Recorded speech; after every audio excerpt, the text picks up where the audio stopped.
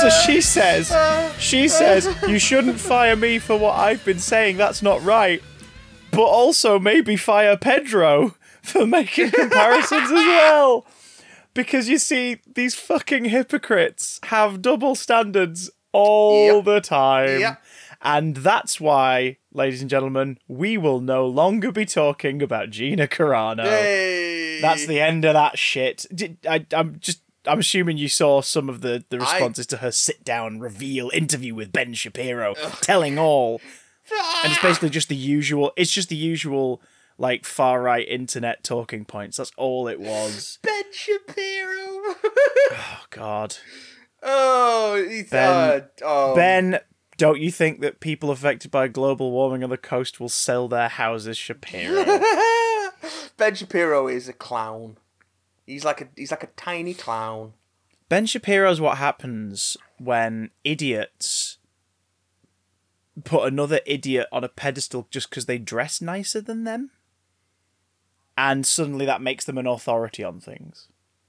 It's weird.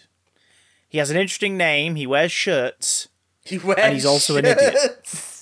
That's pretty much it. Like, I don't get his appeal other than he says what other idiots are thinking. Put it on your and CV. People will be like, hey, shirts. Don't call people with different political opinions than you an idiot. It's not about political opinions, mate. The dude thinks that if your house gets flooded by global warming, you would have sold it to someone else and that deals with the problem. The man's an idiot. And Gina Carano is proving herself to be just every bit as much of a hypocrite as all these fuckers. Listen, by saying, hey, don't fire me for my opinions, but if you're going to fire me for my opinions, you should also fire Pedro. It's like, no. If you believe that you shouldn't be fired for your quote-unquote opinions, you shouldn't also then advocate for someone else to be fired. Cancel culture isn't real, but you guys sure as hell seem to want to make it a real thing. Yeah. Oh my God. I hate people. But you know what I love? No. Oh, no, I've lost sight of all the things that we love. I love you, Oh. and I love your face, and I love seeing it once a week. And it's actually been longer than a week, because we pre-recorded last week's episode ahead of time. Yes. And because last week's episode was 3 hours plus, this week's is going to be 6 minutes long. Hey! To even out the time. I also love making the Big Damn Cast, which is what you're listening to, Yes. ladies and gentlemen. Nerdy news, geeky gossip, stuff that's fit to fill your time as we stare into an endless void. Or is it endless? There be deadlines. There be hope on the horizon. If people still do the fucking stuff where they're meant to spray their hands and wear their mask, you bastards. Anyway. My name is Chris. For fuck's sake, Bojo, comb your hair, Johnson. I have many names. Some call me Marjorie Keek. Some call me Klaatu, the Dreamweaver. I have names older than language. Some call me the Bringer of Corn. There are those who call me You unlocked a Mighty Boosh memory, and for that, you will pay dearly. No! No! To answer the question, gentle listener, how are we doing? Yeah. About as good as you. Yeah. So there you go. About the same. Yeah. I think we're About all the on the same. same, on the same You know where goddamn we are? wavelength. Think about where you are. We're about there. Yeah? We're about there. Yeah, about there. Yeah. But wearing funnier hats. No, I'm not wearing a hat. I'm wearing one, but not on my head. Hey! News! Cockhat! There's pop culture news, and that's what we're here to talk about, Cockhat. Oh my god.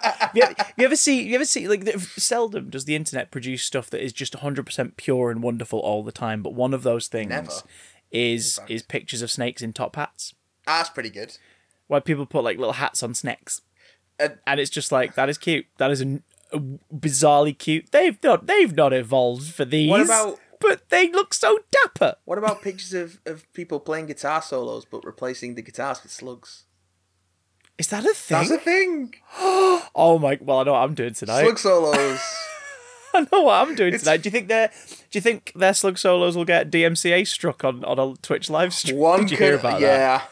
Oh my god! Yeah. So BlizzCon news. Overwatch 2 still happening for somebody who plays Overwatch. Yay! Activision is still a garbage company. Blizzard is still a garbage company, but I look forward to playing the game at a reduced price after a while of it being out. They revealed new character costumes. They're not that different, really. Nope. McCree is strangely less brown. which is interesting. And as part of BlizzCon, Metallica played a concert, and BlizzCon was on Twitch. And halfway through one of the songs, it started playing covered up like copyright-free music because the bots and software covered it up. Oh my lord! Oh my word! Okay, so I mean the Schadenfreude of Metallica, who are a big part of the start of the archaic version of DMCA software being put in place for music copyright. The beauty of them. I'm trying to say this. Matt showed me pictures of people playing slugs instead of guitars. God damn it. Prince looked like he was having a whale of a time. I'm not sorry. The fact that Metallica, one of the artists responsible for sort of bringing in this rather broken version of DMCA in the first place, getting DMCA struck and their music covered up during a Twitch stream. In the words of the late great Bart Simpson, the ironing is delicious. Funny. It was funny. It was fucking funny. Has there been any more game news this week? Oh, PlayStation VR. They are releasing a brand new version of it for PS5. It's a completely retuned facility. No word yet on whether there'll be backwards compatibility for the older stuff and the older hardware for previous VR games, but there is an increased number of games like Resident Evil, Biohazard on the PS4 that will be utilising play this in third person or first person or VR modes, including the upcoming Ratchet and Clank title, which I'm like, wait, what? Rift Apart! Yeah, that one has me intrigued. Yeah, I'm like, that wait, is first person VR Ratchet and Clank where you're jumping through dimensions. You had my curiosity, PlayStation. Now you have... Well, you have none in stock, so... Colour me skeptical. Skeptical and puce. We'll have to see in the holes. They've also said that they're going to continue to do PlayStation Plus. And I thought, weird that they're pointing that out. Was that ever in doubt? That PlayStation Plus would no longer be a thing? Or is it that there are not many titles coming out on the PS5 scheduled at the moment, mostly because it's in its early days? Yeah, I think it's... Not many people have it, and the PlayStation 5 also comes with the PlayStation Plus collection, which is 20 giant full-length campaign games from the PS4 generation. I think it's going to be more the case of it's going to be a crossover like it was with the end of the PS3, beginning of the PS4 for quite a while. Yeah. So probably just saying that that's going to continue on. Because, of course, a lot of the PlayStation Plus games that are going to come along are going to be PS4 games with PS5 upgrades. So, for example... it's like this month Control Ultimate Edition. Yeah. So... Yeah. It'll be more of that, I imagine. Fair they does. It just seemed very odd that they have to point it out. It's almost like, oh, that thing that we said is a feature. It's not going anywhere. It's not it's not for us, Christopher. Didn't think it was gonna. Why are you bringing it up? It's for people who don't follow things. Well, also Stadia's dead. Well, it's not, but they've ceased internal working with any developers. Yeah. So, unless they're repackaging third-party stuff. That's always been the case with Google. Google try things, and if they're not a hit within 6 months, they shut them. Some of our listeners will probably never really have heard or have forgotten, and this will unlock a memory, of Google Glass. Nope. For a year, that was the thing. Google Plus. But you'd never see a fucker wearing it, but it was the thing. I never saw one in real life outside of in a store. I think they were always, prototypes. You could buy them, but they were, beta versions. Yeah. And then it got replaced with the It got replaced with the iWatch, which ultimately did everything that the Google Glass did. Apart from having a display that you wear on your face, which I think was kind of the. You could do that. You can do that with Google Watch, hang on, with Apple Watch. As I'm going to display to you now. Google Glass does. It doesn't do anything the Google Glass does. What watch? I'm going to demonstrate for you, and then the audio descriptive for the hard of hearing at home will be just told what's happening. All right, okay. So this is how you take the tech of the Apple Watch and implement it in the exact same way as Apple Glass and Google Glass, those sorts of things. You ready? No.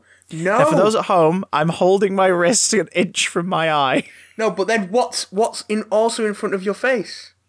Yeah, but are you telling me someone who's looking at a bunch of data on a lens is going to pay any attention to a level higher in terms of awareness than somebody putting their watch right up to their face? I think you will be more aware, yes, especially if it's transparent or in the corner. Also, Google Glass has cameras. For? I'm not saying that it's a what? good Like, idea. I'm not seeing. arguing that Google Glass is like a superior piece of technology. I'm just saying the Apple Watch is not a replacement for it. For those who don't know, back in 2015, Matt bought shares in Google Glass. Shares. He's been trying to ship 3 crates of them ever since. He mostly sells them at Halloween parties for people with last-minute costumes as Terminator shades. Terminator shades.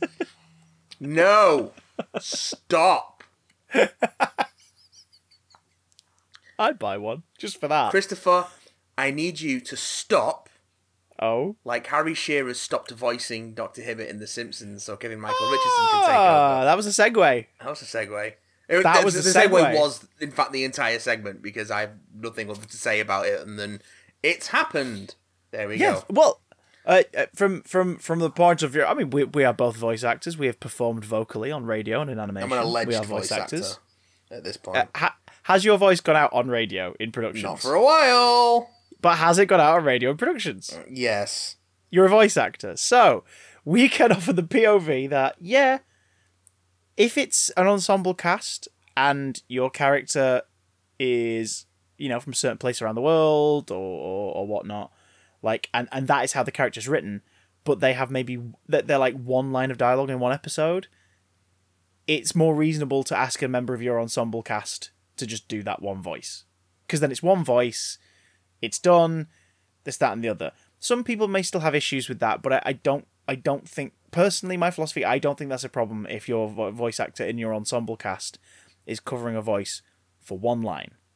You should have enough diversity in your ensemble cast or on your recurring cast, at the very least, to maybe plug that gap in the most ethical way. But if you don't, and you'd say, like, you had a cast and none of your cast, were correct to voice, say, Mahatma Gandhi, but you had a throwaway gag with one line from Mahatma Gandhi, then you just decide who's going to do it, you do it, and then you move on. And as simple as that. But if Gandhi was in every goddamn episode, you need to cast appropriately. And as the years have gone by, we have, of course, like, hammered that in more because people become more aware of voice actors and voice casts and things like that. You've also had voice actors fighting against being cast out of type when it is actually... Because that's the thing, you're going to have idiots going like, well, so, like, is Nancy Cartwright technically a bad person because she's not really a 10-year-old boy? No, she's a bad person because she's a Scientologist. Hey! But that's not the issue. The issue is, and The Simpsons and the problem with Apu documentary like highlighted this a couple of years ago, is that, like, Hank Azaria is not an Indian man. He voiced Apu for over 20 years on The Simpsons. Yeah. If Apu was an occasional throwaway line, maybe once a season, that wouldn't be an issue. But it's kind of weird that it went on for as long as it did. Now, it never struck me as weird for a long time. Like, it still doesn't strike a lot of people as weird, because we don't really think about it. But then when you think about it, maybe watch that documentary, you get the perspective in that of a lot of American Indian and American Asian comics and their experiences growing up alongside the show being a big part of popular culture within America, and Apu being, like, essentially like the only sort of mainstream Indian representation on American television for a very long time. You realise that, this was uncomfortable for a lot of people. So that's what you do, guys. You listen, you learn, you change. You figure it out, you work out what's the most reasonable approach, but you change.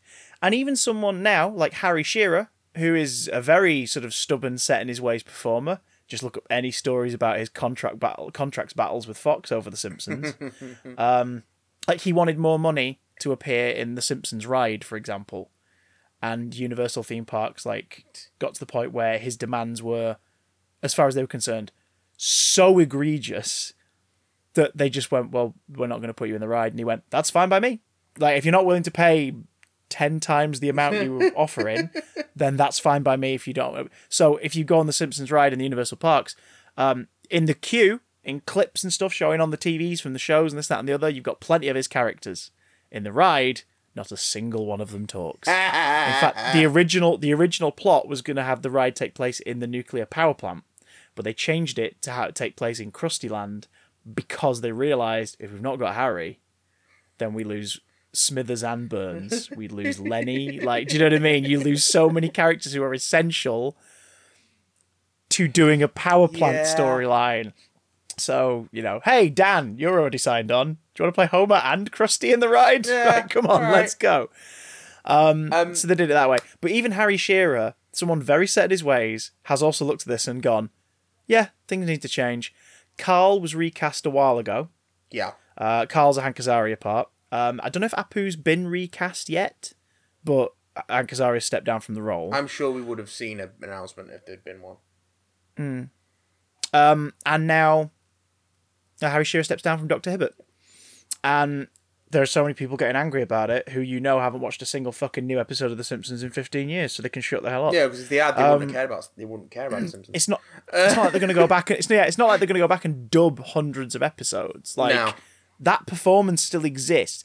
And again, none of these actors came from it from a POV point of view to do harm. None of them ever did it that way. But they've gone, this isn't right. Right.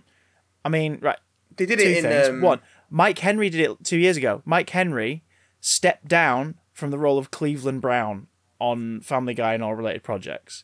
Cleveland's had his own show. Like, this is a very popular character within that world. And Mike Henry went, you know what?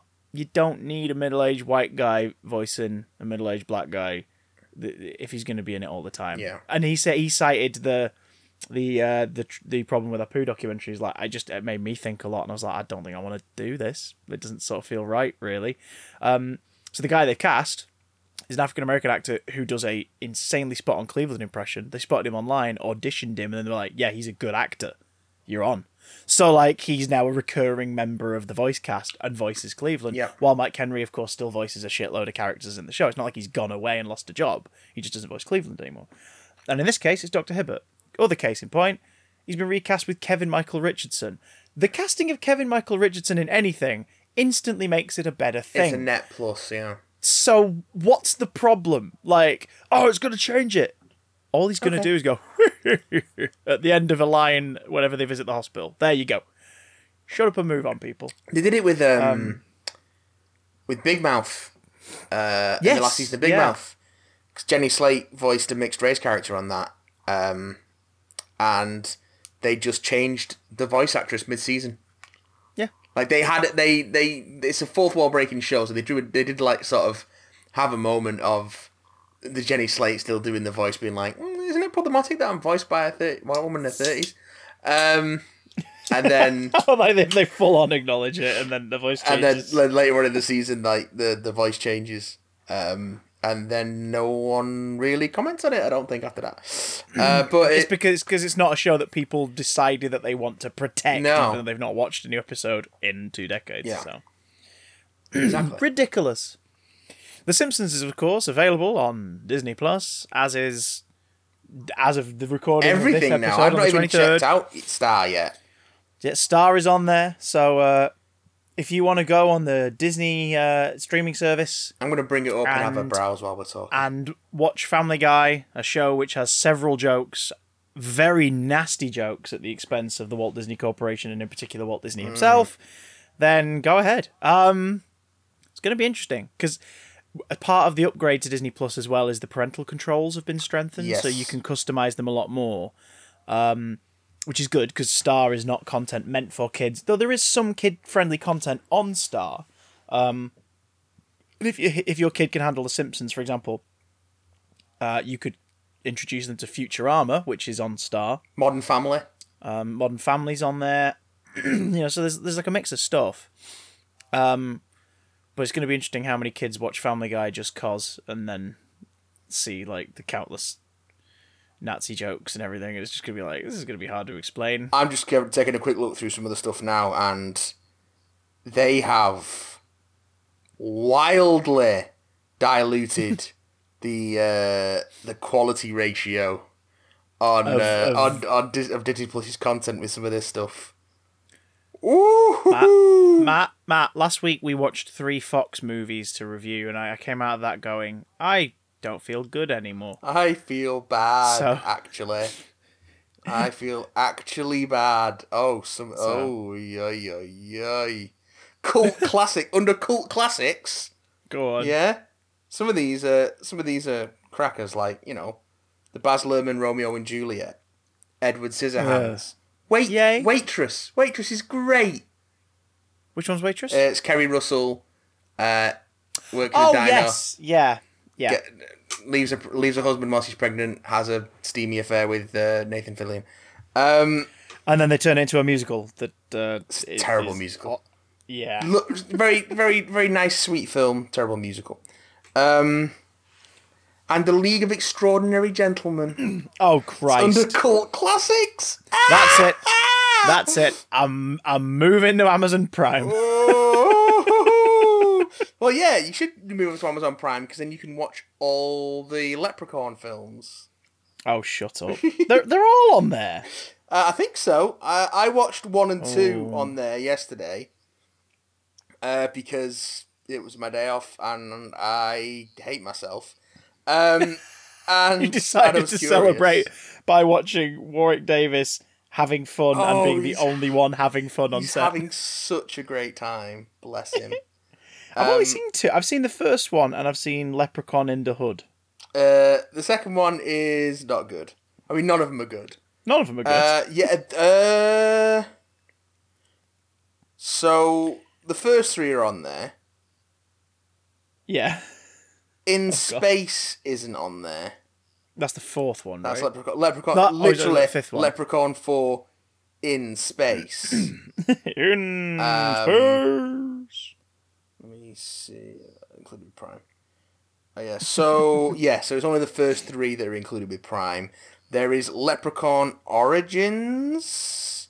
Oh, that's the Which is the WWF sort of Studio reboot reboot. that was like all modern reboots. They say it's a prequel, and then it comes out and it's like Yeah. it's not. We're doing it all over again, basically. It's like okay. And then there's an Guess. unrelated film called Vengeance of the Leprechaun. But you gotta get in there fast because they're leaving Prime in 5 days. Yeah, I'm washing my hair for 5 days. I'm gonna have to try and fit in Leprechaun 3 in the As next I said 5 to you, days. as I said to you before this recording, why do you watch Leprechaun in 2021 if you want to see early 90s Jennifer Aniston's lovely legs? You can just Google them. You say this, but I'm not. And Jennifer Aniston, woo and all that, but I've never been much of a Jennifer Anis fan. Or a Jennifer Annie stan. Ah, there it is. We may or may not have said this before the show and both made a mental unspoken note to bring these gags back.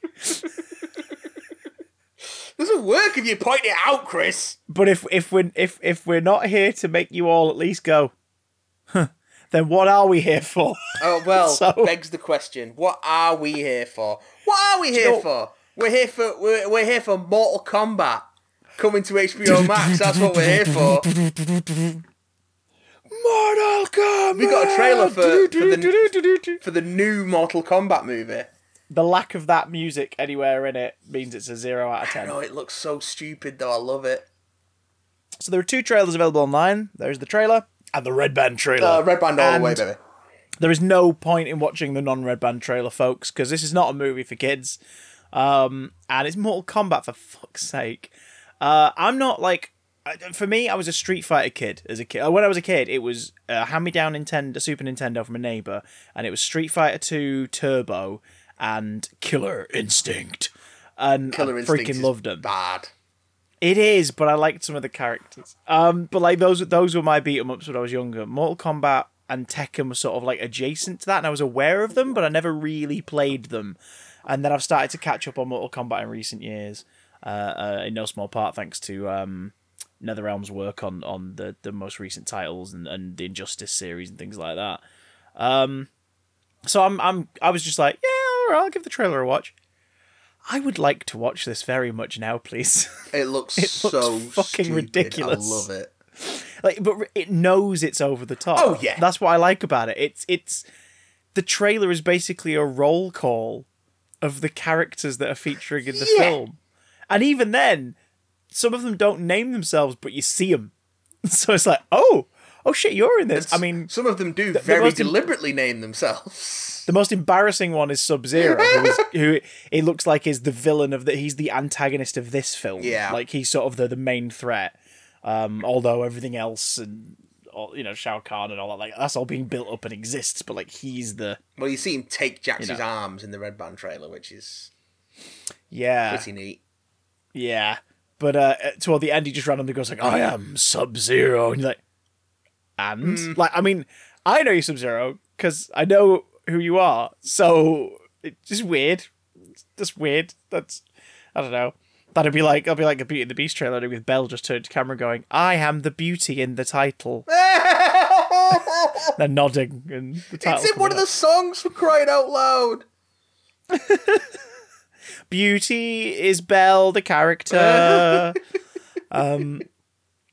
Barely even friends. Dan Stevens on some stilts. Oh, this weekend gone, we finally watched the taste of the remake out with the original, and on watching it, I was just like, why did they bother remaking this? This is still perfect. Isn't it beautiful? It's so perfect. Good.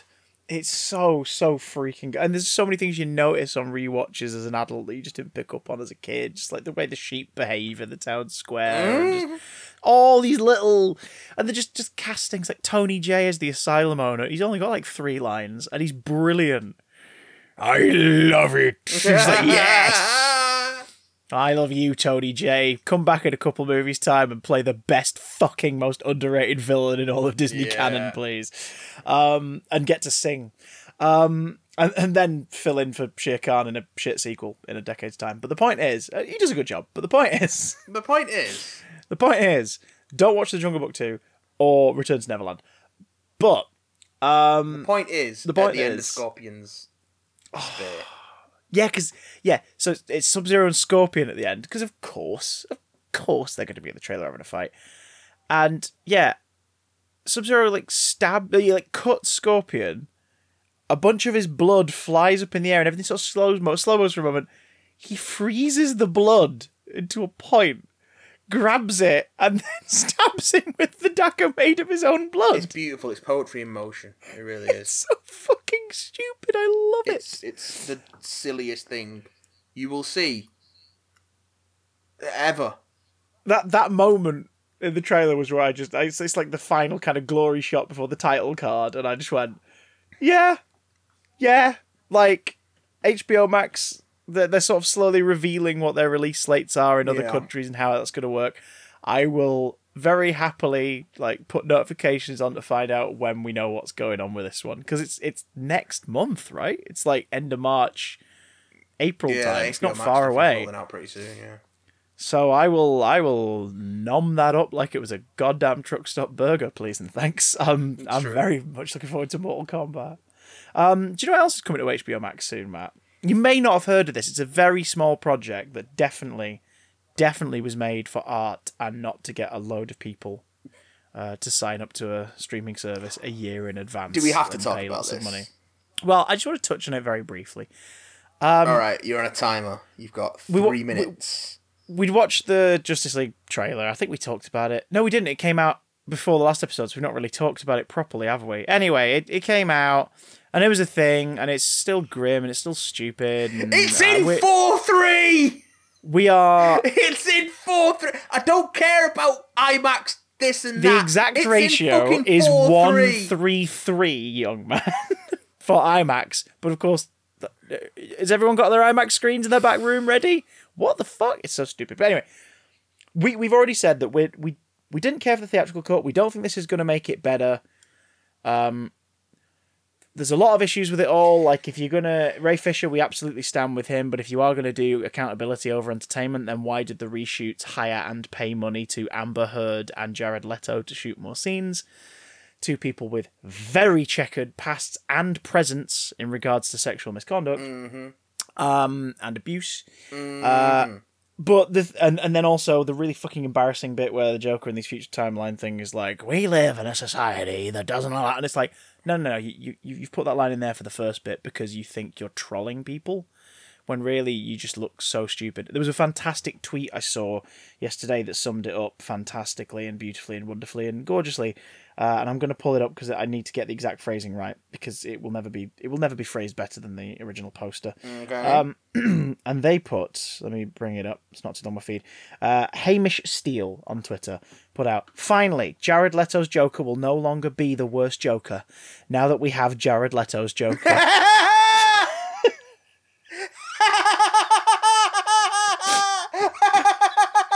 Right? I couldn't paraphrase that. It's too perfect. Thank you, Hamish Steele. Wearing a crown of thorns. Yeah, well, it looks like from some of the photos Zack Snyder's released, it looks like he had a little corner where he got the people involved in the reshoots to pose. Because he's claimed that Ben's not shot any new footage, despite the fact that Batman interacts with the Joker and that footage didn't exist. So, unless Ben Affleck doesn't say any fucking words and he's all been superimposed into shots from other footage that hasn't been used, it's just going to be like the that's bullshit. Like the meme of the John Travolta from Pulp Fiction.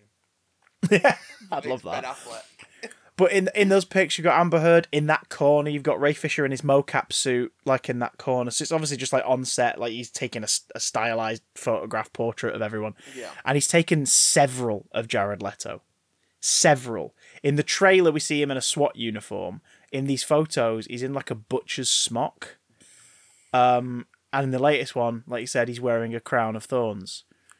Which is gross, because Jared Leto actually is trying to lead a cult of underage rock fans who fancy him. I hate it so much. Whose DMs he jumps into. So, wow. allegedly, if you count all the people who've come forward and said, yeah, Jared Leto's been DMing me. So, yeah, Zach. Yeah, you feel that ego, Zach. You give him a crown of thorns. Fucking hell. I can't wait for the glorious mess of the movie, because here's the thing, there might be stuff we see in it where we go, do you know what, that was kind of cool, do you know what, that was better, that was interesting, that's not for me, but fair enough. But I think we're more looking forward to just the morbid dissection of like, how did this come to be, why, what possible reason does he have to think this is like gonna change cinema? And if you noticed, Zack Snyder's doing a lot of press where he's really getting in on the whole, well, we're probably not going to get a sequel. And like really kind of hammering home, like, well, they're probably not going to give us a sequel. Well, we probably won't get to carry on this universe. And it's like, so is that your next phase is you want a bunch of people to start screaming at the studio for you to carry on your version? Okay, sure. Oh, not helped by the fact that Patty Jenkins and James Wan have come out and said that when they made Wonder Woman and Aquaman respectively, they made it with Zack's canon in mind, unquote. Zack's canon. Meaning the theatrical one isn't canonical, and you're like, oh, for fuck's sake. Zack's canon. Can we not talk about Zack's canon ever again, thanks? Oh, God. Can we fire him out of it? Hey! Can we fire Zack out of his own canon? Spaghetti. Oh, there is some good DC news that made me very happy this week. Nope. Like, super happy. You're lying. No, true. A new digital first comic resurrecting a comic book series that was teased a couple of years back and then cancelled, and an additional one. So following in the footsteps, pitched it, and I don't think it got picked up first time round. Shame, because the teaser image that was put with it was gorgeous. Yeah, but it was part of the pitch. But the cover reveals for these official runs are fucking stunning. Following success of Batman 66, a comic book series that's been digital first and mini-series and trade paperbacks following the further adventures of the Adam West, Burt Ward, Batman Robin incarnations, and Wonder Woman 77, which has followed the Linda Carter Wonder Woman in brand new adventures in comic book form. We are now getting Superman 78 and Batman 89. So fantastic. Chris Reeve's Superman continues, and Michael Keaton's Batman continues. Both seem to be taking the stance that, like the Superman one, it seems, is following on from Superman 2. I guess that way so it can be ground within that canon and it doesn't have to go too far out of that world. And it doesn't have to deal with the events of Superman 3 and Superman 4. Or Superman Returns, for that matter. It can ignore them all. Yes. Whereas Batman 89 is continuing on from 92's Batman Returns, so the Batman Forever and Batman and Robin don't count, meaning that they can keep it Keaton. They could do the Billy D. Williams version of Two-Face, as was the plan originally. Yes. And so much more. And these are digital first books coming out toward the summer, with trade paperbacks of the first volumes scheduled for, I think it's September and October, respectively. I don't know which one is coming out first. But I'm really looking forward to these.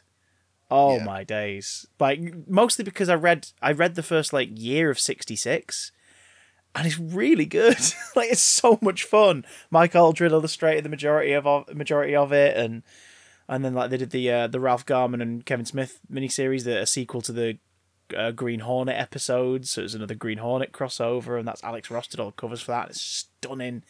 It's just like, this is artists and writers who love these characters, and probably because they grew up on these incarnations, Yeah. and now they want to tell stories with these versions of the characters. I mean, obviously there's some cross-platform synergy going on. Keaton's Batman will be appearing in the Flash film, so, you know, they want to obviously capitalize on that. Maybe that's why they finally went, okay, we'll do it. But hey, if it means we get more Keaton's Batman, I'm happy. Just don't resurrect the Joker or the Penguin. Keep them dead. Keep them dead. Do more interesting things. Don't be pussies. Do you think Superman will get to fight any other villain outside of Lex Luthor Nope. showing up in everything? But if we get Gene Hackman in a robot suit, Yes.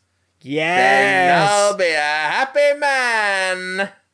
Lex Luthor, the greatest criminal mind of a generation. Like, yes, you are. You narcissistic weirdo. Bring him on. Speaking of, I bet you we at least get a section of the city named Otisburg in a storyline where they take over part of it. Sorry, I now want to scream Otisburg, but I'm not going to because it's 8:30 in the evening. Well- and my neighbours are old. speaking of weird narcissism, My neighbours? let's talk about WandaVision. Do do do do do do do do do, or rather do do do do do do do do. Guys, spoilers from here on in spoiler for time. episode 7 of WandaVision. One Division. It's, The Modern Family episode. / The Office. / The Office with the title sequence. Yeah. Holy shit. Yes. Yeah. Also interesting, like, Vision buggered off. Like, still didn't come back. This is the first episode where the two of them didn't share a scene together. Yeah. And as a result, the titles were just Wanda, and then the very last one was WandaVision. It's like, interesting. Okay. Yeah. Right. Let's talk the first 25 minutes. Let's talk the first 25 minutes. So, Well, we got the big reveal of who Monica's aerospace engineer friend is, and it's no one we know. yeah, which Which is fine fine. with, Which is oddly, fine, because I but it think has spawned a meme because so many people online now are joking that everything is Reed Richards. Although I think that's deliberate as well. I think that was deliberately set up and not paid off until now to keep you thinking, to distract from the enormous bombshell that everyone kind of knew was coming that comes later in the episode. Yeah. But I like it. I like the space rover. I think that's a great plot idea. Like, she basically recruits help from aerospace engineer team at Sword, who are sort of, it's not like Swords in factions, but it's someone who obviously knows Monica and was very fond of her mum. Yeah. And sort of is more loyal to her mum's way of running things. So, yeah, there's this extra little sword camp set up where they get the space rover, which is a gorgeous design as well. That's a really cool design for the vehicle, and then it looks extra great when it doesn't quite make it through the hex and comes out, and the front of it's turned into like a sort of standard car, right up to like the middle wheel. It's like the middle wheels have got only half a wheel because it's only half transformed. Yeah, it's a neat that effect. was really cool. And then Monica's like, I've been through before, I'm going to go through it. Because it seems that the more force they put into the hex now, the more resistance it puts up. So Monica theorizes that, like, if she walks through, it'll put up less resistance. But they know that it could still harm her. However, she's going off the fact that, as we've learned, she's been through it twice, and as a result, has like, her body's changed. So She figures, look, if I go through it, the worst that's going to happen is it's going to affect my body a bit more, but I know I can get through because I've done it before. And it seems like it's changing her in a more interesting way than just like feeling off. Which, as soon as Darcy gets that line in the previous episode, I'm like, oh, that's how they're going to make her into Photon / Spectrum / Captain Marvel / whatever she ends up being. I think they're going for Photon because her mum's nickname is Photon. In Captain Marvel on her plane on the side, her mum's middle name, looking at the thing, it was Photon. So it's like, okay. But also her costume, like when she takes the spacesuit off and it has like the sort of aerodynamic suit underneath, the black and the white color scheme. It's like, oh, this is really fucking cool that they're doing that. Like, WandaVision is giving birth to another hero in the MCU, and it's Photon. It's like, holy shit! And there are people online every week, millions of people invested in Monica Rambeau. And every now and again, I do have to pinch myself and go, are we really at this point in pop culture? Well, like, the world at large is excited for like things like Monica Rambeau, Korg. Listen. Do you know what I mean? Like, people know what Stormbreaker is. Like, this is where we're at now. All this is leading to the Next Wave film. Yeah, that's true. Next Wave, Agents of Hate. And then we're going to get Excalibur. And oh, fucking no. The Superior Foes of Spider-Man. Yeah. Let's just pick the weirdest teams. Let's pick the weirdest fucking teams. Exiles, but like the C-list lineup. But it's just, it's mental to think we're at that point now where like the world is invested in Jimmy Woo. Do you know what I mean? It's like, here's where we are. This is mad. I love Jimmy this. Woo spin-off series. Yeah, they want an X-Files Twin Peaks show where Jimmy Woo, Monica Rambeau, and Dr. Darcy Lewis like investigate weird shit in America. And I'm like, I'd watch it. Speaking of Darcy, Sword got enveloped by the Hex, and we saw the agents and their tents turning into circus tents and clowns and jugglers. So we see what happened to her because she was handcuffed to the van. Mm-hmm. And that seems to have informed what became of her because she's an escapologist. She's the escape artist. Which is really... But also that makes sense because she's the one who's going to help Vision kind of crack everything. And very good. Just is... Oh, God. And she's basically just dressed in a marching band uniform. She looks like she's dressed as comic book Rocket Raccoon. Yeah. It's very that Abnett Guardians. It's just super cute. And also she's for the first like 5 minutes of it, she's in sitcom brainwashed part of this world mode, which of course is utilizing Kat Dennings, who has the experience of like 7 seasons of Two Broke Girls under her belt. So she just fits naturally into the sitcom world, especially a 2000s sitcom, 2000s 2010s vibe. And we have Vision sort of going like, no, like, you saw each other, we made a connection. She's like, okay. It's like, no, not like that. So he kind of snaps her out of the trance, and he's like, right, what's happening? And finally, Vision starts to learn what's going on from the perspective of the viewer. And also starts to question himself and the ridiculousness of his apparent previous life and the amount of things that have happened, and everyone who's followed all the movies is going, yep, uh-huh. Okay. But they make it, what's great about the writing is they really make a focus on what's important here is you died, she loves you, you love her, we need to find a way to come out of this for the better.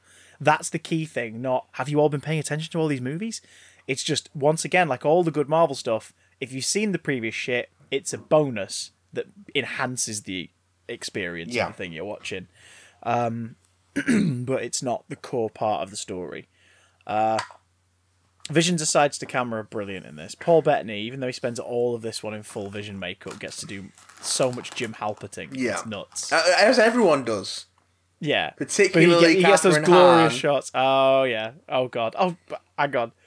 Weirdly, my highlight of the episode, aside from what we're going to get to, was Vision ending the interview segment taking off his clip mic, which I didn't even realise was there until he took it off. And I'm like, oh yeah, he's got a clip mic on his cape. And then banging his head on the boom as he stood up. Just like swatting it away. It was brilliant. It's very good.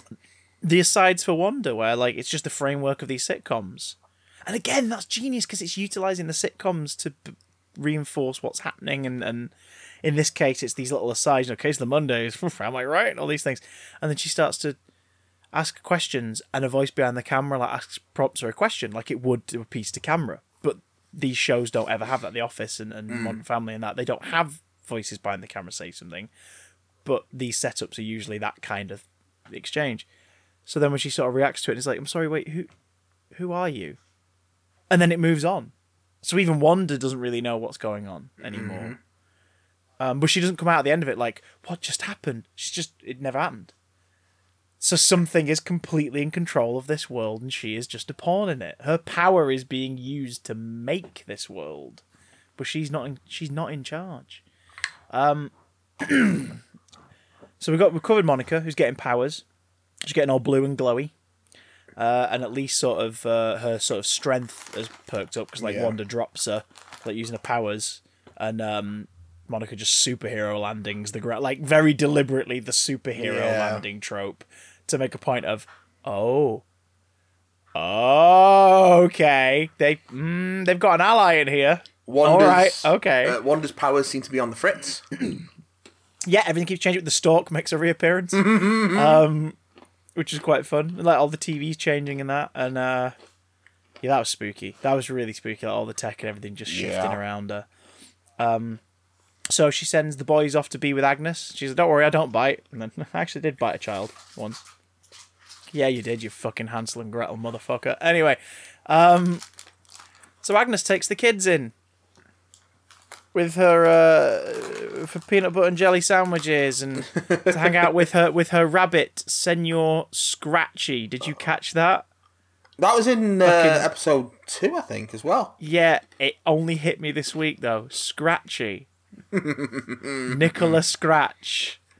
Fucking Nicola Scratch. I mean, it won't be him. It's a reference. Like Sparky's a reference, but it's like, are you seriously referencing the son of the Harkness? Okay. Short sometime Doctor Strange enemy, like Damon Hellstrom's like rival. You're really going there with all this stuff? Yeah, I guess you are. They're really going there. Because then Wanda goes to check out that the kids are okay. And they're not there. And there's a fly on the window. And a lot of people are already theorizing online that the devil first appears as a fly in Marvel Comics, and that devil turns out to be Mephisto. I think this is more just to show that something's off, but whatever, sure. It wouldn't surprise me if Mephisto turns up. At this stage, really, are you at that point now where you're like, yeah, fuck it, they're gonna do something that ballsy? Because why not? Because that's the thing. Wanda goes down into the basement and things get really gnarly and there's trees and the aspect ratio slowly changes as she makes the final steps into the basement, which is really fucking beautifully edited. It just sort of shifts very slightly. By the time she's in the dark, you haven't even realised that the bars are there until like the shot changes. You're like, oh shit, the bars are here. And she enters what can only be described as the cloister room. Lucy, when we were watching it, went, it's Tegan sat on a bench crying somewhere in the corner. Yeah, there's an air hostess got lost in here. Yes, always. Tegan is always sat on a bench in a corner somewhere crying. You mean on the run from your own people in a rickety old Hicksfield? Because that's the thing as well. Shortly before this, the broadcast stops. So outside, they can't get hold of it anymore. And my first thought was, is it because they're using the older analog equipment and this is now broadcasting on what would be HD? So if they like used a newer TV, they could see it. But same signals, and that's the thing. It's because the show doesn't need to be broadcast anymore. No one needs to see this because, well, Wanda gets down to the basement. We see some creepy skulls and antlers and all that sort of shit, potions and lotions creepy and glowy cases. book. Yeah, the Darkhold. Maybe I can't really think of any other magical books in the Marvel Universe off the top of my head. I'm going to have to go back and check, but I've seen people online mention this week, after this episode, that in Doctor Strange, in the Sanctorum, there is a cabinet with a series of books in these individual sections, like sort of their own little places. Yeah. And one of them is empty, and the shape of the door is a hex. A hexagonal shape. And I'm like, if that's true, then fuck me sideways. That was shot 6 years ago. Now, they did that in Thor by putting the Infinity Gauntlet in the treasure room, but then made a joke later on about like fake. So it was just bait to make us think, oh, that's the Infinity Gauntlet. But if they've this time gone, no, do you know what? There's a book missing from the Sanctum Sanctorum, and it's the fucking Darkhold, and there it is. That would be impressive. That would be very impressive if they've done that far. But it would also make sense, considering the sequel to this show is the Doctor Strange sequel. So, yeah, it's Agatha Harkness, motherfuckers. We got it right. The rest of the internet has been deliberating too, but the clues, all the ones we kind of picked up on, were correct. Like the whole "she's in my head," no name, the driver's license, like lack of driver's license on Agnes's profile, and even as I was watching the episode, it hit me like a ton of bricks. Agatha Harkness. Mm-hmm. Her name is literally hidden in the middle of her name. Yep. That's insane, and genius, and simple, and brilliant. Why is this significant for those at home going, who?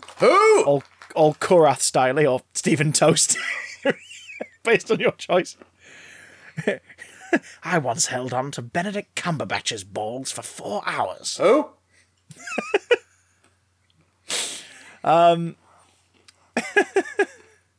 That's the real news we've not touched on. Toast of Tinseltown's been confirmed, and it's coming to the BBC.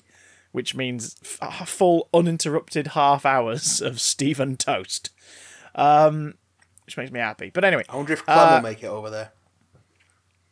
Oh, I guarantee most of the supporting cast will end up being in it. If anything, just because they'd all go, wait, you want me to film in America for 3 weeks? Sure, fuck it, let's go. Let's go. You just got like what do you call it? Harry Peacock and Tracy Ann Oberman all on the phone, like, yeah, fuck it, let's go. I'll go to America for a bit. Why not? So yeah, Agatha Harkness.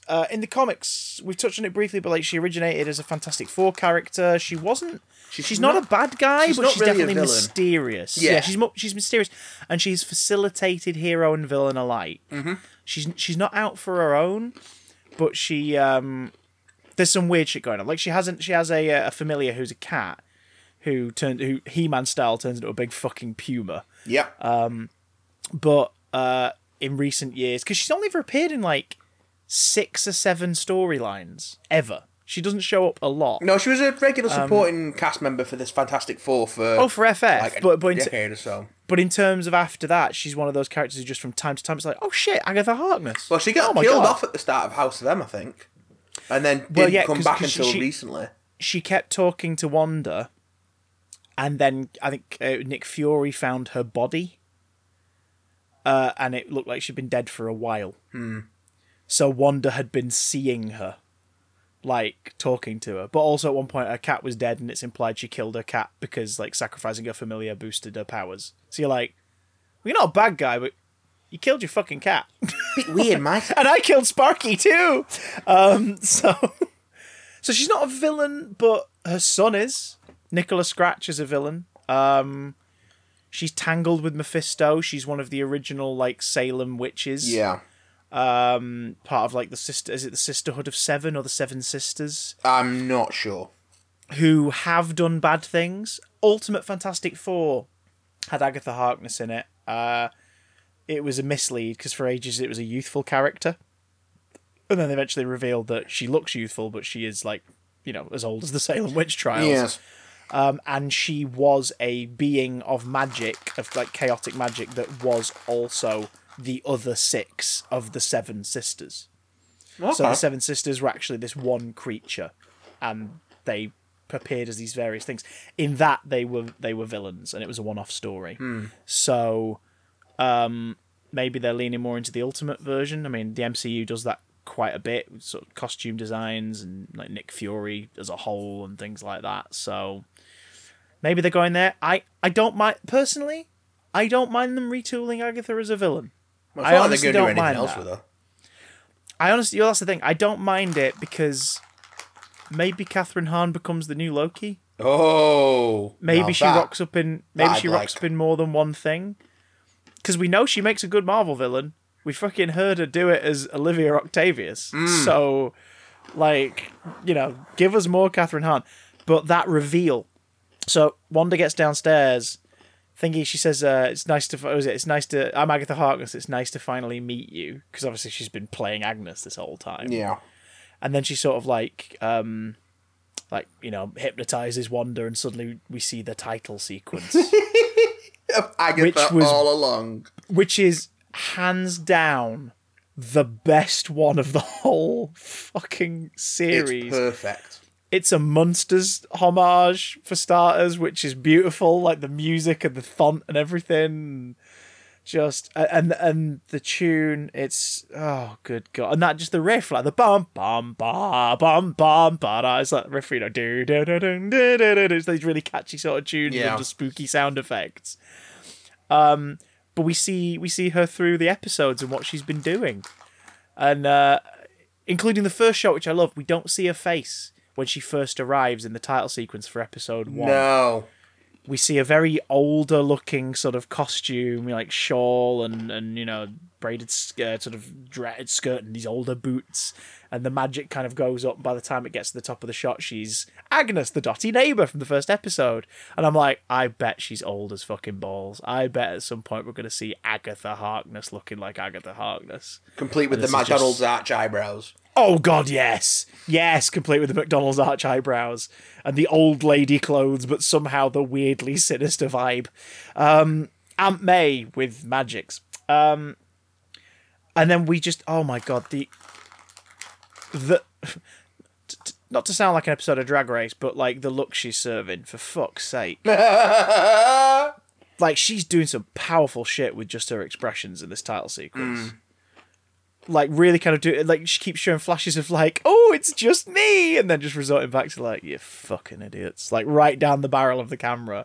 And we see her talking to, she's the one who prompts Wanda from behind the camera, and that's sort of the only kind of comedic shot in it. She kind of gives this little like, wrap it up sort of gesture to the camera, like, we're fucking done now. Like looking away from Vision as he's postulating when he's talking to her in the car in the Halloween Spooktacular, and she just sort of looks at the camera and is like, and then carries on. Like, it's great. She created Pietro, or at least brought a Pietro in. I like that, because everyone again keeps going, Pietro's Mephisto. It's like, she's fucking conjuring him. Like, she's making him with her purple magic hand thing, or she's making it appear. Which I'm fine with. I'd be more than happy to find out that, like, there's no connection to the X-Men universe and they cast Evan Peters for us to fuck with us on purpose. I'd be fine with that. If it weren't for... And I killed Sparky too, which is obviously the big reveal, and everyone's already memeing it. And I cancelled Firefly, and all these things. One reveal in this episode, one little notion, plays on the idea that no, alternate realities are definitely still a big part of this. The commercial this week was for essentially it was paracetamol, it was ibuprofen, but it was called Nexus, and it was talking about like changing your reality for the better. And the nexus of all realities and nexus beings are a part of the comics. The nexus of all realities is essentially the tapestry that holds the different dimensions together. Like, it's the thin line between us tumbling into an alternate universe at any given time. It is the walkway for beings that travel between existences. There are nexus beings that play on reality. Wanda's mutant power in the comics is like, hex magic, which is basically short term for she can fuck with reality on a small scale, or in stories like House of M on a big fucking catastrophic scale. But she can fuck with reality. There are Nexus beings like that do that. They imply that a lot of magic beings are Nexus beings, so you could buy that Agatha Harkness in the comics is possibly a Nexus being, because magic might be about bending reality. Like, certain sorcerers are about bending reality. The Man-Thing is like the nexus of all realities. He's like a Nexus being that is so intrinsically linked to the web of existence that if you killed the Man-Thing, you would splinter the universe. He's the guardian of the nexus of all realities. The guardian of the nexus. The actual nexus of all realities itself is in the Everglades. And that's why he wanders the swamps. But no one confront him, Matt, because all who know fear burn at the touch of the Man-Thing, and that's not a porn. Giant-sized Man-Thing. Giant-sized Man-Thing. Matt, if we get the Man-Thing in the Marvel Cinematic Universe, I will be fucking delighted. Just because people will be walking around going, "Oh, I love Man-Thing. Oh, my favourite Marvel character's Man-Thing." Well, they did do that Man-Thing movie. And it was a Marvel Studios production. Mm-hmm. It was one of the first ones they did on their own. That's weird, isn't it? Pre-Iron Man. The Man-Thing... The Man-Thing was like a prototype for Marvel Studios as a production house to make movies, and then after that they went away and made... they did some animated films, but then they made Iron Man with Paramount. Does that mean that Man-Thing was the nexus of all realities as far as we can concerned the MCU? Man-Thing started the journey that led to Iron Man. One could posit that. I don't mean they're going to tie the terrible straight-to-DVD Certificate 15 Man-Thing movie from 2005 into the MCU, but it's kind of weirdly poetic that Man-Thing started what we've ended up with now. That's kind of odd. And then we get a mid-credit sequence, the first one in the series, where Monica rips open the cellar door outside of Agnes's to obviously try and find Wanda and the missing kids. And Pietro rocks up and is like, "Swiper, no swiping," or something like that. Snooper's gonna snoop. And then it cuts to black and we're like, "Oh, what's gonna happen now?" Because you forget up to that point that Pietro's not shown up in the episode. Nope. He's been mentioned, but he never shows up. And then he rocks up in the mid-credits. It's like, what? I dug it. It felt like the perfect Act 3 has begun, motherfuckers, here we go episode. We're in the end game now. Yeah.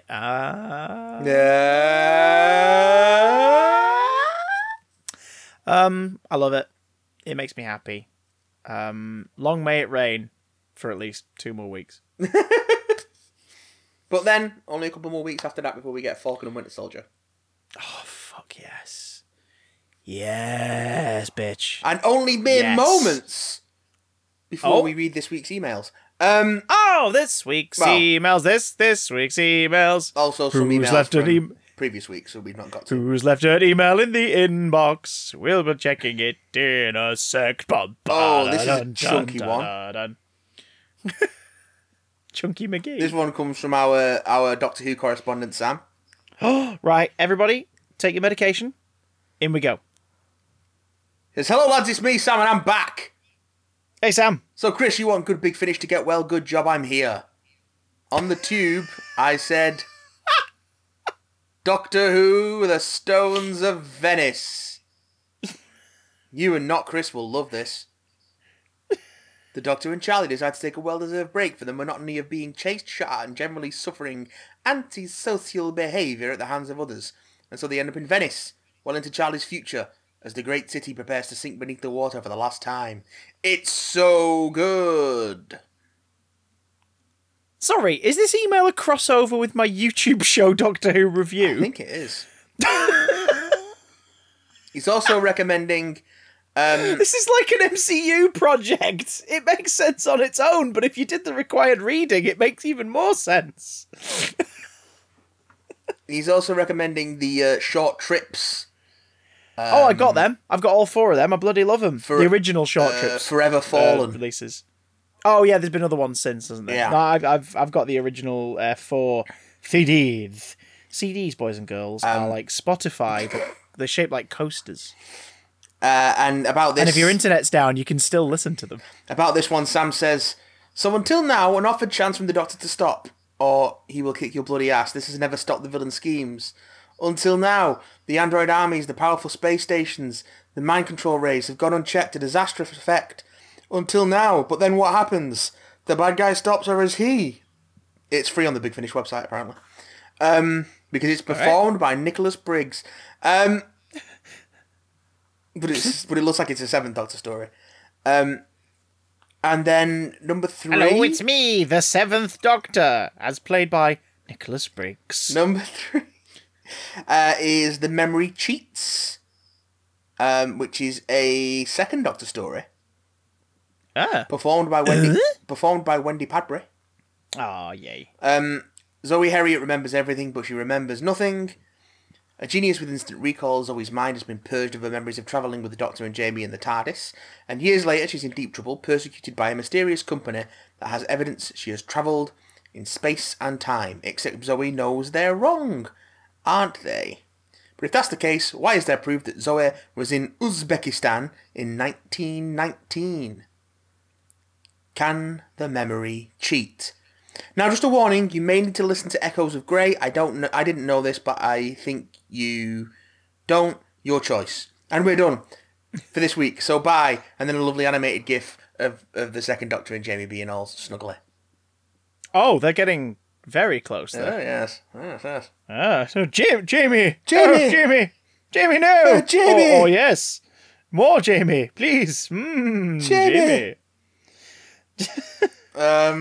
Kiss me, Jamie, kiss me, Jamie. Ah, yes. The hit single by Patrick Troughton. Who's Kiss that me, Jamie. snogging Fraser Hines? It was Agatha all along. This one comes in from Oh, God. Cleo. Cleo, hello, I just Cleo. wanted to raise some points. Ooh.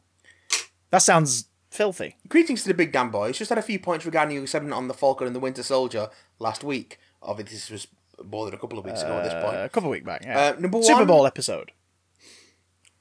Number one, Erin Kellyman's character is a woman named Carly Morgenthau, leader of the Flag Smashers, and seemingly not Sin, for now at least. Well, I think she'd probably be the closest the MCU gets to Sin. Could do Sin. They could do an Iron Man with the villains, where they sort of mash villains up. Yeah. But yeah, fair enough. At least we know what the credit be. Georges St. Pierre is coming back as Batroc Zilliper in the series. Hey! I think we mentioned that he was. I think we said we hoped he would. Yeah. So that's good. That's pretty good. That makes me happy. And 3, wouldn't Red Skull having a daughter imply Palpatine, Rise of Skywalker style, that he fucked? Oh shit.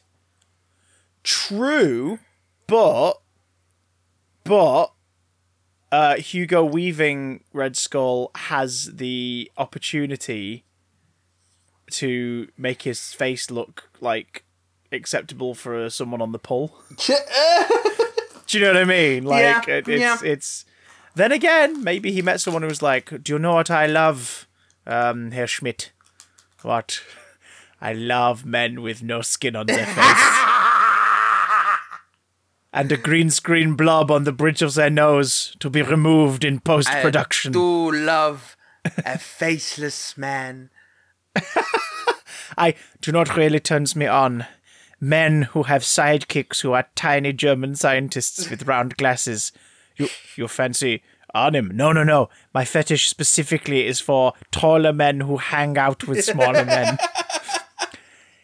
You wouldn't care if that man had a red skull for a face. If anything, I wouldn't care. You're too tall. You're too tall for me to notice. I don't like short kings. I just like my men to be around short kings. I fancy people who stand short kings. Ladies and gentlemen, we stand Toby Jones. This is a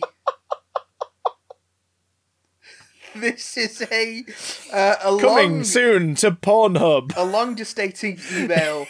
Anybody who loves tall men who hang out with short men. From our dear friend Charles. Charles! Is he the future Charles? No. We Not are them. the future, not them. We are the future Charles, yeah. And he says, bonjour, aloha, ciao. And hello, Hello, boyo. my big damn boys. 1,000 apologies for the huge gap in correspondence.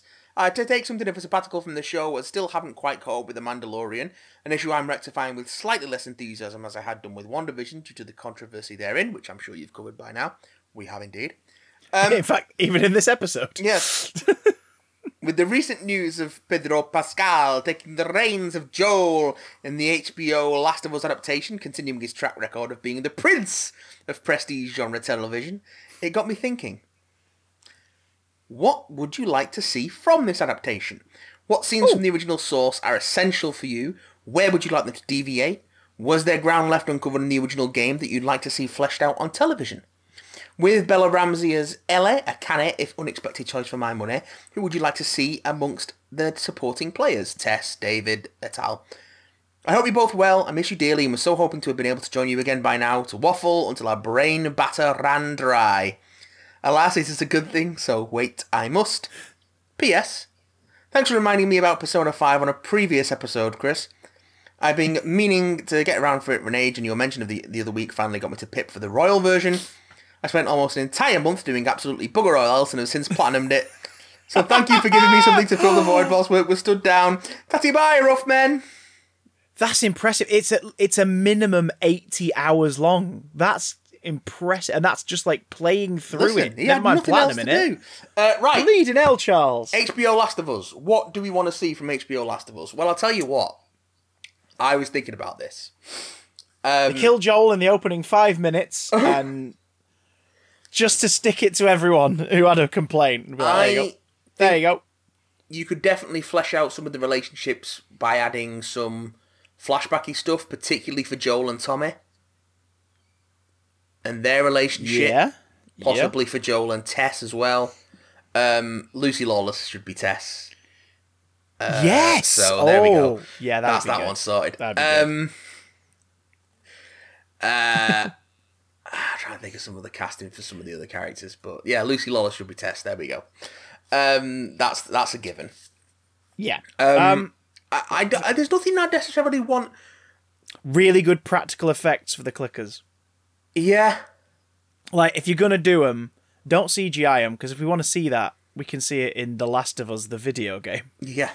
Like, give us some really freaky, and give us some clickers that are unique to the adaptation as well. Yeah. Like, well, that's what I think. I think you should keep the sort of big beats of the game, but also you've got it takes place over the course of a year, so you've got these big skips of time where you could like have them on the road and then maybe fill in that sort of narrative gap with flashbacks from it to either Ellie or Joel's past that helped that sort of inform their connection or inform what they'd been through to this point. Because you do get some teasing of Tommy and Joel saying that it did terrible things to survive and to get the way they are. But then it also helps, the fact that Tommy used to be a Firefly can also help you flesh out the sort of what the Fireflies deal is and why they're good or why they're bad, depending on which way you look at it. I would like to see The Last of Us Part 2 seeded. Because if they're going to adapt that too, sow those seeds in the first story. Yeah. And it would make... Prepare this audience for stuff that the other audience were kind of like taken aback by seeding it subtly. Because I think that if you... So spoilers for Last of Us Part 2 if you bothered about Last of Us Part 2 spoilers.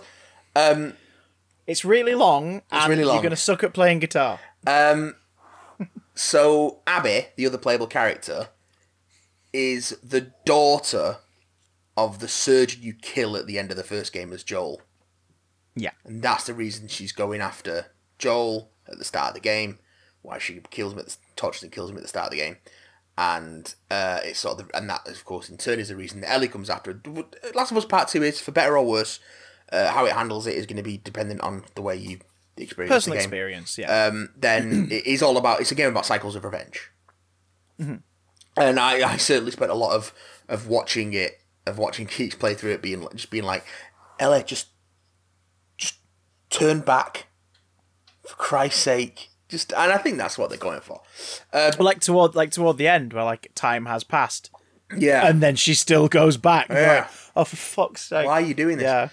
Like you're relatively happy and you have a relatively safe existence. Stop. Just stop fucking now. stop. It's I mean that's the thing. It's about the cyclical nature of vengeance and so if you're gonna do the second game in the series, really build. Well, what I would be thinking is to flesh out that group of Fireflies. Yeah, like Abby and her father, sort of parallel their relationship. So, and then you end up with those sort of two characters on a collision course. Yeah, yeah. So you have those two characters developed, and it's not until you have that confrontation in the operating theatre that you realise that the two groups of characters have come together. Yeah. Okay. Yeah, that makes sense. But so I think you could really, unless they're going to do it as a single season, if they want to plan to do multiple seasons of it, I think that's something you can use to sort of flesh it out a bit further. Let's have a think about casting. I'm just thinking about characters in that first game.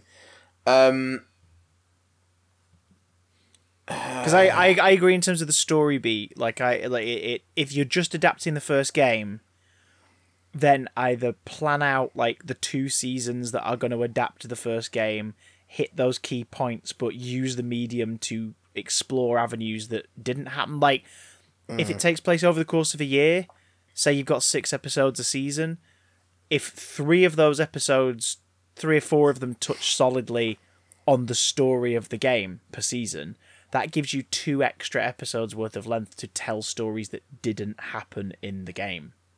Yeah. So at least it's like... Because my biggest bugbear with all video game adaptations to movie or TV is that even the good ones, which are few and far between, but even the good ones, I come out of the back of it and I go, well, I think I would have enjoyed that more if I was playing it. Or I enjoyed that more when I played it than I did watching it. So very few of them kind of tell a spin-off or elaborate on the source material in a way that makes it feel like a valid reason for it to be made beside money and viewing figures. So if The Last of Us takes place over a year and we don't see that entire year in the game, show us more of that year. Yeah, I think that's kind of the way to go. Yeah, as long as well as it ties in thematically to everything, so that it just reinforces the characters, the relationships, the arcs for everyone, and it's not just Monster of the Week sort of stuff. But that being said, make some clickers and stuff that like don't feature in the games. Give the show some things that are completely unique to the show. Yeah. Do an episode set completely in the past, like tell the Firefly story and everything. Like do that, and you know, like go that far. Like 1 week you just tell a story set like before the events of the main narrative of the first game, and you spend a whole episode on that. But at the same time, I'm also not gagging to run to this because I'm bored of zombie TV, and I know The Last of Us isn't it's zombies in all, strictly zombie. Yeah, but it kind of is. Like, it's a bunch of people in overgrown buildings and estates being really bored or really stressed or becoming cannibals and trying to survive while zombies attack them. And I'm like, you got to do something pretty fucking unique to make me give a shit. Like, I like The Last of Us. I played The Last of Us and I liked it, but I just, you know. No, I understand what you mean. I understand what you mean completely. It's like Ratchet and Clank. The Ratchet and Clank film was lovely, but it was just the cutscenes with some additional bits of the reboot game, which was a much more fulfilling experience. Yeah. So I think you've really got to focus on the relationships between the characters, with Joel and Ellie being at the course of that, but also pull the stuff in from the Left Behind DLC and sort of establish Ellie and Riley's relationship. I'm not sure about casting for Riley. I'm trying to think. Give a young mixed race actress. Maybe that could be the task for these here listeners. Yeah. If you all be so curious as to the Last of Us TV show, and you think, you know, who would make for a pretty solid cast for the recurring characters? Yeah, young black actress for Riley. For Ellie's flashbacks. We already know Lucy Lawless is going to play Tess. Who's going to play Tommy? Because he's Joel's younger brother.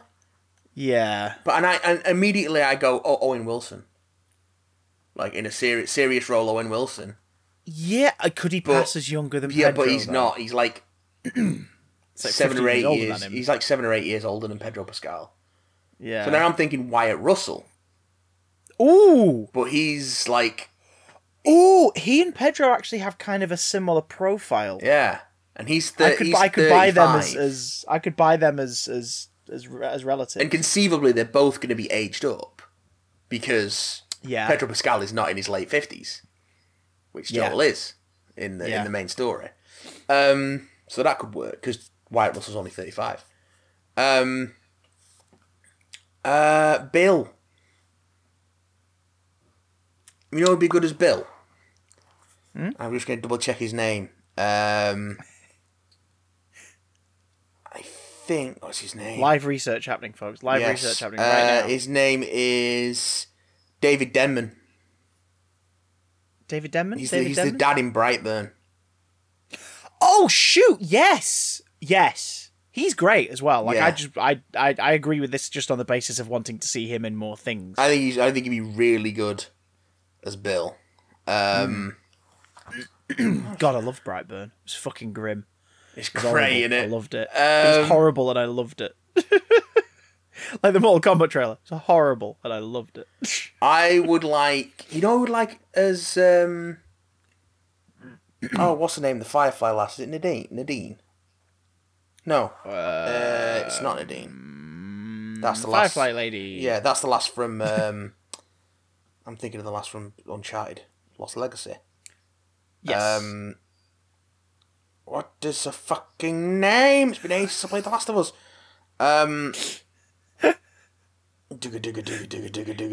Marlene. Marlene. Marlene.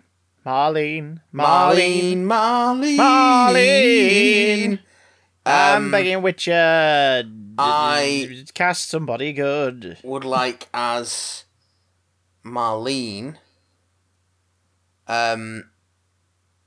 Jodie Smollett from Birds of Prey. Ooh, yeah. Oh, she was good. Yes. Yeah. Again, She's also just in casting Lovecraft that's made me Country, go, which was I want great to in. see more of them. Yeah, I've still not Yes. watched that. Is it all on Now TV now to watch together? I don't know if it's on Now TV. I don't have the Now TV anymore, but it's Yeah, out. they keep cycling stuff. Twilight Zone Series 2 has shown up again. It's out and I'm on like, DVD. Good, because I missed 5 of them. It's out on So- home media because they've got it in Asda. Asda, we're not sponsored, but if they'd like to sponsor us, force people to wear masks, you fucks. Sam and Henry. Come again? Sam and Henry. The brother and No, thank you. The two brothers who Joel and Ellie run into, and then the younger one gets infected, and the other one kills himself. So how old are we talking? Late 20s, early 30s for Henry, if I've got them the right way around, and then like 14 for Sam, same age as Ellie. No, like 12, 14. I think he's like a year or so younger than Ellie, because there's a whole thing where he's like, he sees a toy, like a cool robot toy, and he's like, but he doesn't pick it up. Then Henry's like, oh no, you're too young, you're too old. There for that comes a shit now." time to put away Yeah. childish things. But he's not a child. He's clearly a teenager. But he's not had a childhood. Yeah. Because this has been going on for like... How many years has it been... By the time of The Last of Us, how many years has it been happening? 20 years. Yeah, so So he's not had a Ellie was- he's not had a childhood Yeah. ever. Ellie was born after the outbreak. Ellie was born in the post-apocalypse. Yeah, because that's the whole thing, isn't it? Of like, she's immune. Is that evolution? Is it some kind of key? It seems to just Where be a could twist this of fate, be? because apparently we've not heard of anyone else being immune. Even as of the end of The Last of Us Part 2, so... Will they ever get to answering it? Sam and Probably not. Henry... Go with, what's his bloody name now? Sorry, I know this is fascinating. I'm just trying to think of... No, go for it. Hey, there are people who are deep into this lore listening right now who are going, I wonder if he's going to pick who I've picked. John David Washington for Henry. Okay. Oh, I'm again. Just you're mentioning people. You're mentioning people that I just want to see in more things. Or Jovan Adipo. Or what do I know? Actually, no, Jovan Adipo is probably a better shout for that. He's the leading overlord. We talked about it because he's in The Stand as well. Oh yes. Oh, for fuck's sake! and he was Can all- you be a cast? Can you be a casting director? And he was also Will Reeves in the Watchmen series. I still haven't watched that. Oh, mate, Watchmen is so good. It's so fucking good. Yeah. So now the challenge will be to find like a young teen, a young black teen actor who can sort of play his younger brother. To play Sam. But yeah, those are some casting things I'm throwing out. Because that's what I did. Give me a trailer and let Matt cast it, and I'll watch it. Because at the minute I'm just like, sure, it exists. I could just play it though. So if you at least bring in some talent of this caliber and show me that they're going to do something a bit different. So, I mean, with if it. you're gonna do it, expand the story. Give us like Yeah. flashback stuff for Joel, for Ellie, Joel and Tommy's relationship, Ellie and Riley's relationship. I think that thing of like whenever you meet a new character, sort of flashing back to the first time that they meet Joel or whatever, if they've got history or something like that, and sort of interspersing it, I think you can sort of build out that